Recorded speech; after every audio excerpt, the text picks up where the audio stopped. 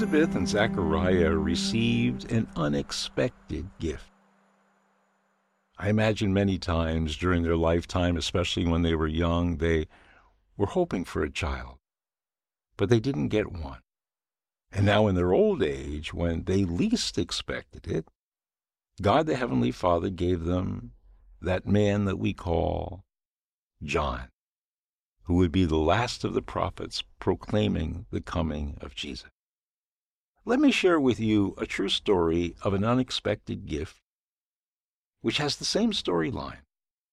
My good friend Michelle Semler was married when she was 22 to the one she loved, his name, Joey.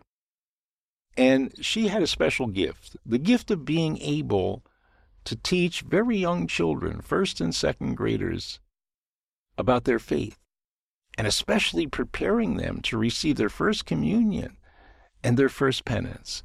And the parents loved her too. They called her Michelle Godspell because she was so clear and joyous as she shared her faith. And the children loved her as well. Now understand that Michelle, because she loved children very much, wanted to have one of her own. And so they were married, a good 6 or 7 months, and still no pregnancy. So she decided to go to the miraculous medal novena at church, say the rosary, and then she would light one candle. Lord, I light this one candle.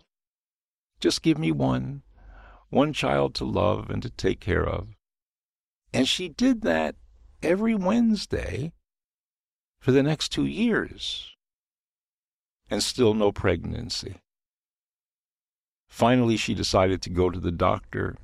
Joey was tested. He was okay. And then she was tested. And the doctor called her in and said, now, Michelle, I have to tell you something. You don't have a terminal illness. You're not sick. Don't worry about that. But unfortunately, at the tender age of almost 25, you've already gone through menopause. No eggs. She would never be able to become pregnant. This got her very, very upset and very angry. And you have to understand that Michelle is not the kind of person who edits her prayers. She tells Jesus exactly what's on her mind. Joey dropped me off at church. She went down the aisle, knelt in front of the tabernacle, and she said, why? You know how much I love children, how good I am with children. I've come to the novena for the past 2.5 years, and there's so many women who are getting rid of their child in abortion. Why? So she asked her why. But then she asked another question. And in the midst of us being very upset about not getting an answered prayer or going through something very painful, she asked this question. Where? Where are you taking me with all of this?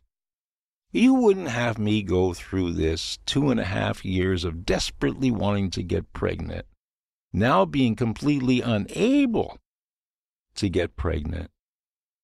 Surprise me.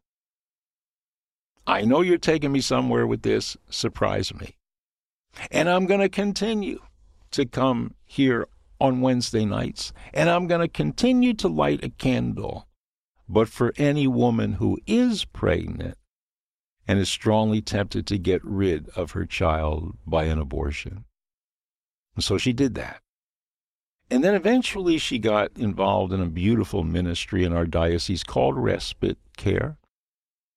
Perhaps the mother of a child would be in jail or going through postpartum depression, or there's a social problem that has to be dealt with within the family. And Michelle and Joey would get a baby, and they would take care of that baby for 2 weeks and then give the baby back. One time, she got twins, Mercedes and Michael.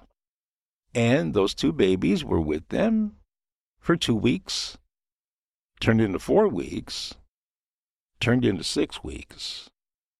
Now they were really bonding with these 2 babies, as they call the Catholic social network, And they said, when is mom going to come and pick up the baby? It's really going to be difficult for us to let go.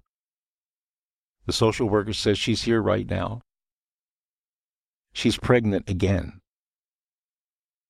And we're working with her because she wants to get an abortion. We'll call you back as soon as we're finished tonight. The social worker called back in about an hour and a half and said, Michelle, I'm going to ask you something very, very difficult. This young girl, and she's only 16, this young girl says she cannot handle 3 children. She cannot afford to take care of 3 children.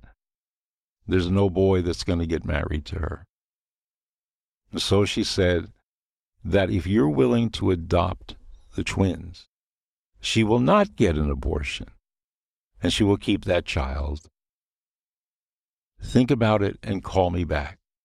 She and Joey talked about it, called back, and said, yes, we'll take the twins. And she called that gift more precious than gold, to have those 2 kids. And you know what? That day that she was asked that question by that social worker was the feast of the Assumption of Our Blessed Lady into heaven, August the 15th.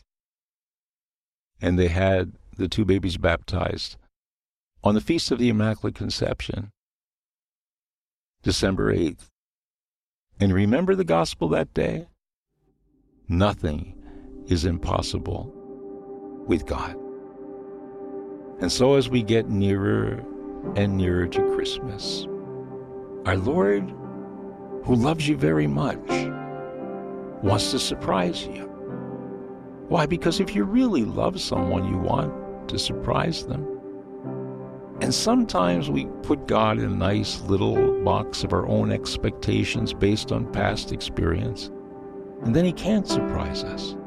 So let your prayer be at Simbang Gabi.